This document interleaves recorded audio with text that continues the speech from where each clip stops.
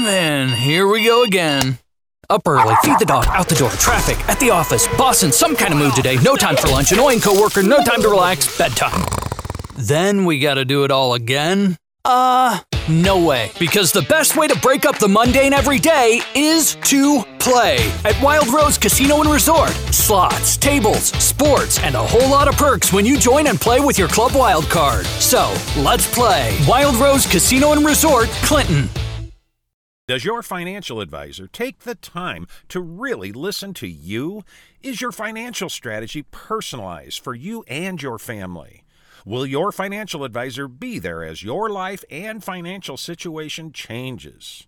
When you work with Edward Jones, they focus on what's important to you. You'll work together and use an established process to create a personalized financial strategy backed by the advice, tools, and resources to help you reach your goals. And they'll partner with you to help your strategy stay on track. Visit edwardjones.com or stop by the office of Todd Nash in Coralville, Jeff Rudolph, or Scott McGill in Iowa City, or Travis Whitmore in North Liberty. Edward Jones, making sense of investing. Member SIPC. This is Hawkeye Recap with Brian Hurley, part of the Hawk Fanatic Network. On this podcast, we will relive past Iowa football and basketball games and players from the past 100 plus years. To find more games and players, visit HawkeyeRecap.com. In this episode, I'd like to continue the discussion around bringing in the 4 new teams from the Pac-12. Back in 2020, I wrote an article, True or False? Iowa football struggles in games on the West Coast. And that was something that had come up many times, and I wanted to dig into the history to really find out if that was true. So this is the article, and then I'm going to read off the games at a high level. As a lifelong Iowa fan, I always felt that the football team struggled winning games on the West Coast. I would bet most fans would agree with that statement. After setting up the Hawkeye Recap website, it is now easier for me to gather data on questions like this to see if this is true or not. Oftentimes, perceptions don't match reality, so I wanted to see what the facts are, including whether we were favored in the game or not, which often isn't discussed much in bowl game records. Iowa often draws more difficult opponents because we can bring lots of fans to the game, and that moves us up into better bowl games instead of games where we were more evenly matched. I pulled all the modern games from the Kirk Ferentz and Hayden Fry era to keep it simple, ignoring any games before 1979. Here are the games I found that match the criteria of West Coast, which would be Arizona, California, Oregon, Washington, and Hawaii. I debated including the 1992 game at Colorado, but decided to leave it out. So here are the Hayden Fry games.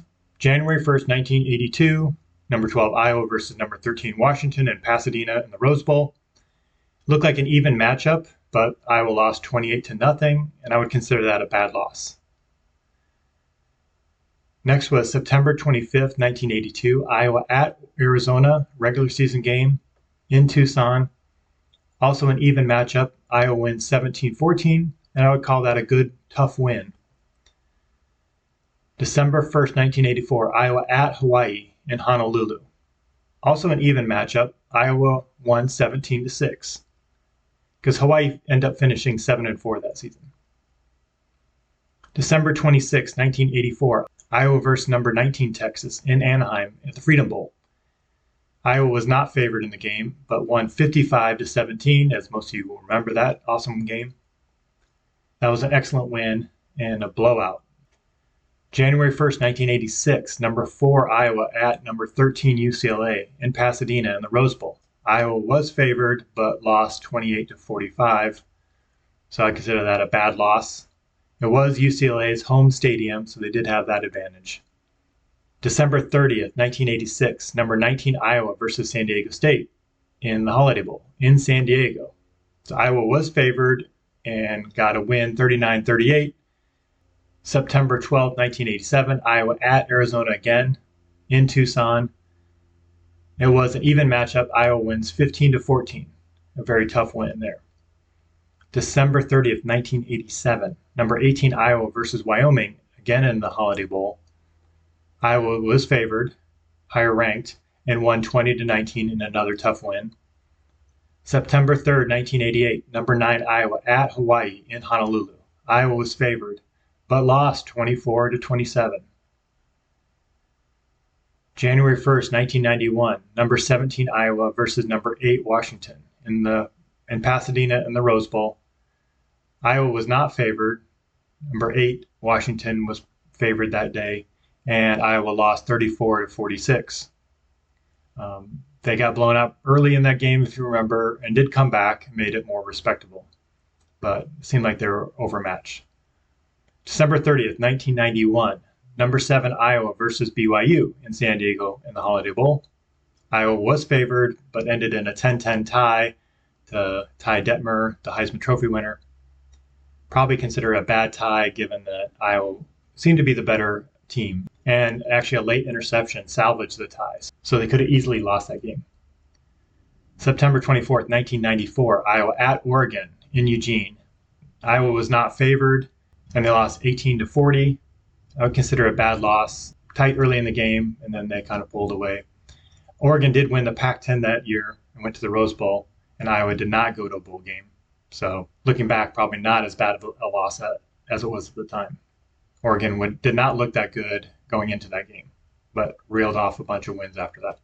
September 19th, 1998, Iowa at number 16 Arizona in Tucson.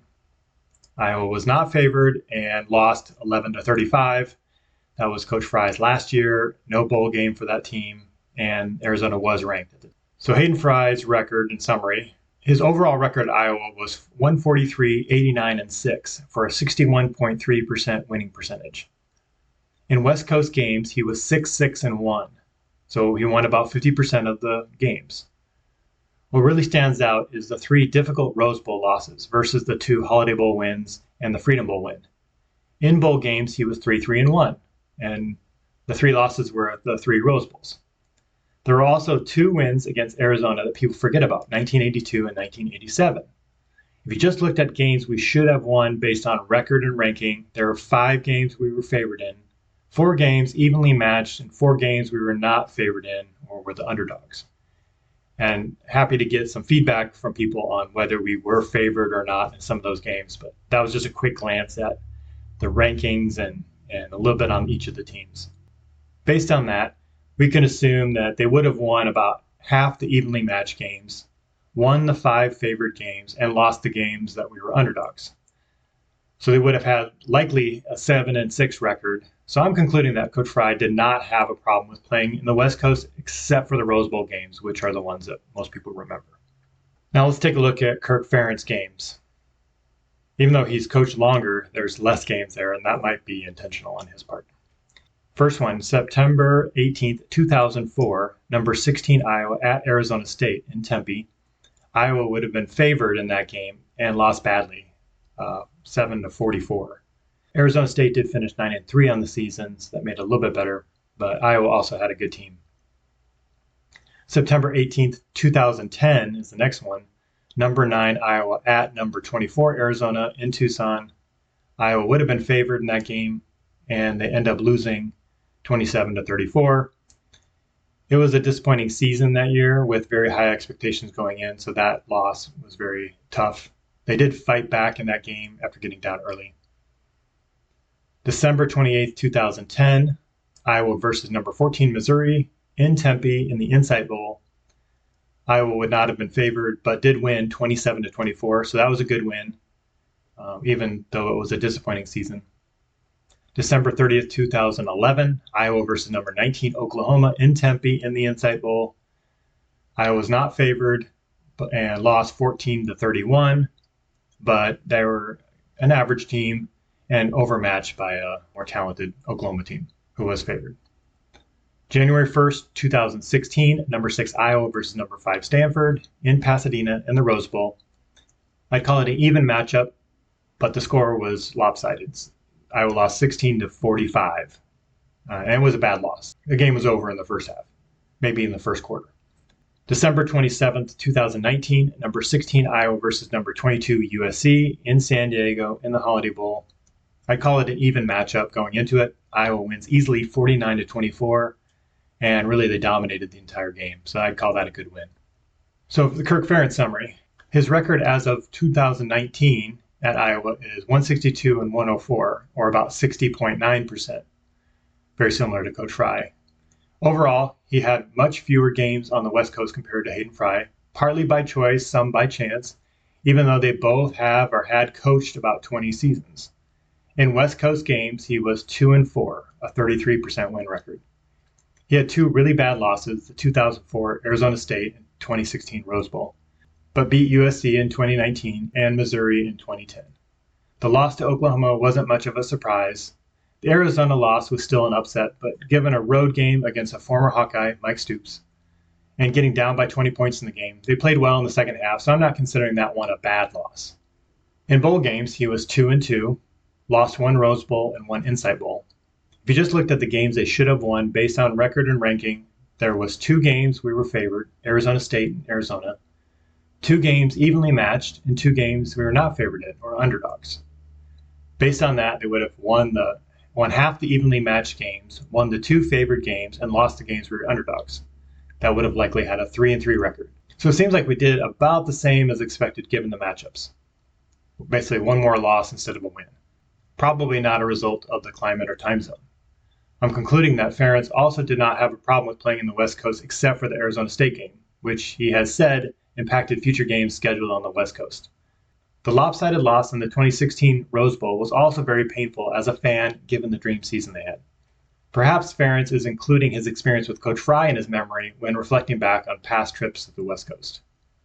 In conclusion, I didn't see any clear evidence that Iowa has a higher or lower chance of winning games on the West Coast, much to my own surprise, especially when you factor in whether they are favored or not in those games. I think what stands out is the painfulness of some of those losses and the magnitude, especially in the Rose Bowl. The other topic I thought about was bowl game victories versus the quality of the opponent. So I did a quick look at the bowl games under Ferentz and Fry. For Fry, he was 6-7-1 in bowl games.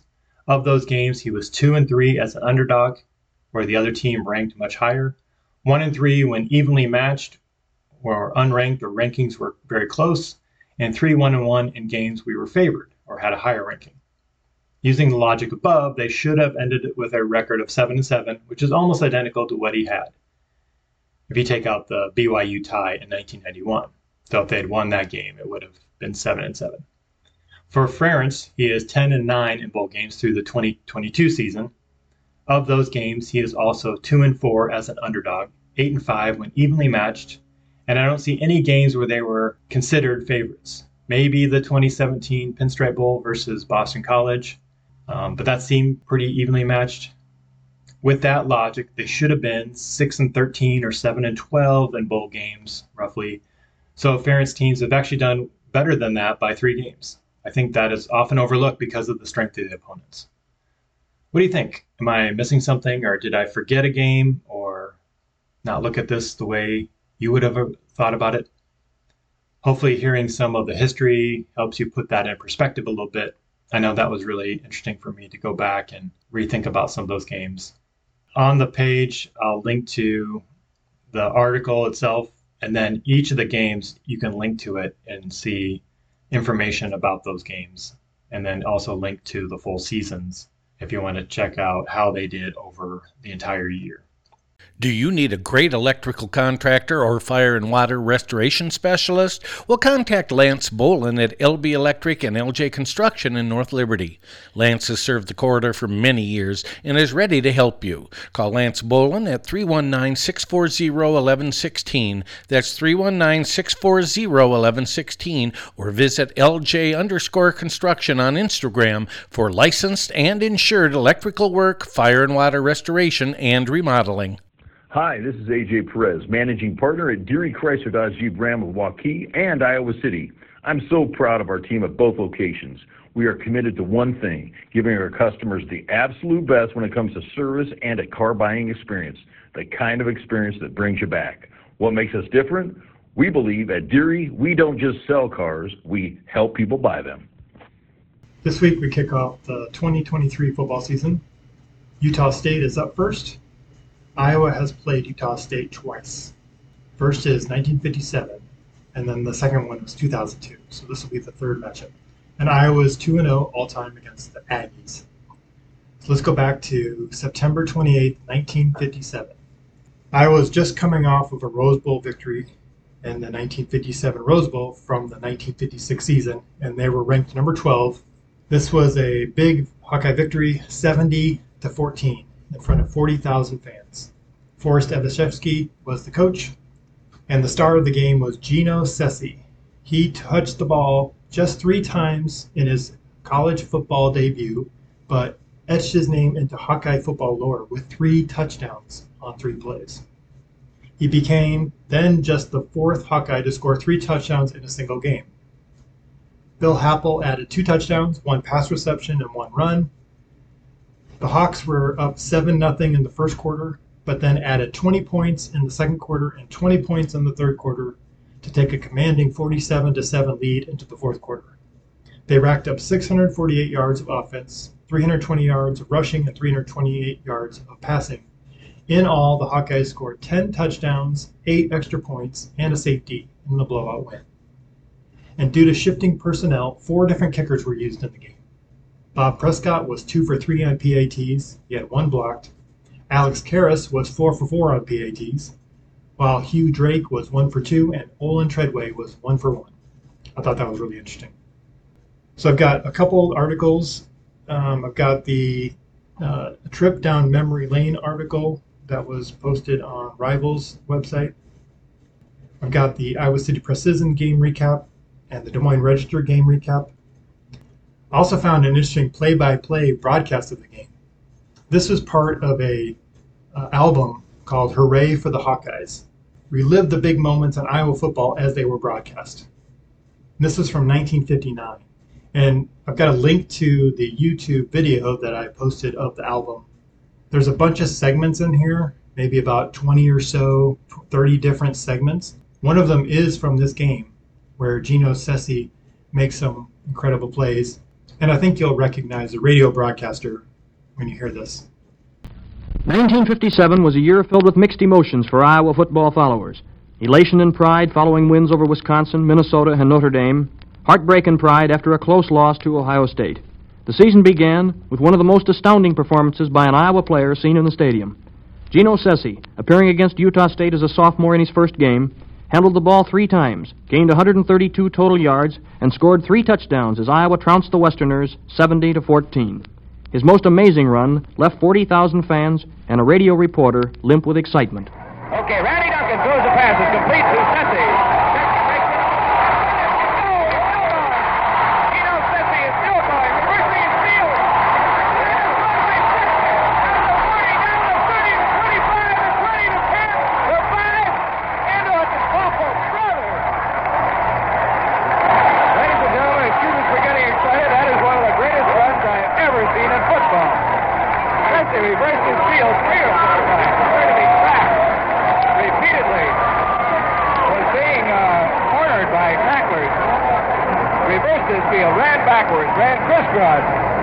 Ran 80 yards for a touchdown. And I think he probably actually traveled about 100 yards the way he was going the wrong direction part of the time, picking up his blockers. And let's give credit to the blockers. He had a lot of them. He had 3 or 4 at the goal line still with him. Boy, what a run that was. The guy's messy.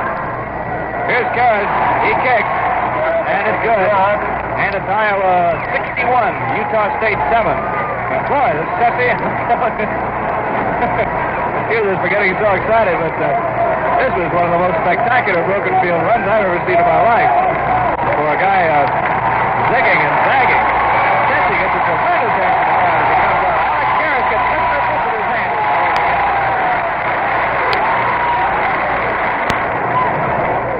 Now Sessi scores his 3rd touchdown of the day. He had a 37-yard run. He scored on a 15-yard screen pass, and now he runs 80 yards. One of the most spectacular broken field jobs we've ever seen. Unfortunately, I don't have any video highlights to share with you on that game, but if anyone does know where to find those, please let me know. Okay, next up is the 2002 game. So we have a big gap in games. Iowa wins 48-7. This is at Kinnick Stadium again. 54,000 were in attendance for a 2:30 kickoff. And the date was September 21st. Iowa recorded its largest margin of victory of the season when the Hawkeyes cruised to a 48-7 win. The Hawks dominated the Aggies both offensively and defensively as Iowa totaled 518 yards of offense, 300 of which came on the ground, to Utah State's 244. Iowa scored touchdowns on offense, defense, and special teams en route to its third victory of the year. Quarterback Brad Banks threw for 185 yards and 1 touchdown and rushed for 65 more. He has yet to throw an interception in 4 games this season. Dallas Clark had 5 catches for 67 yards. I've got a link to the Daily Iowan game recap, and there's a full game video so you can watch the entire thing posted on the game page, and I've got all the game stats posted as well.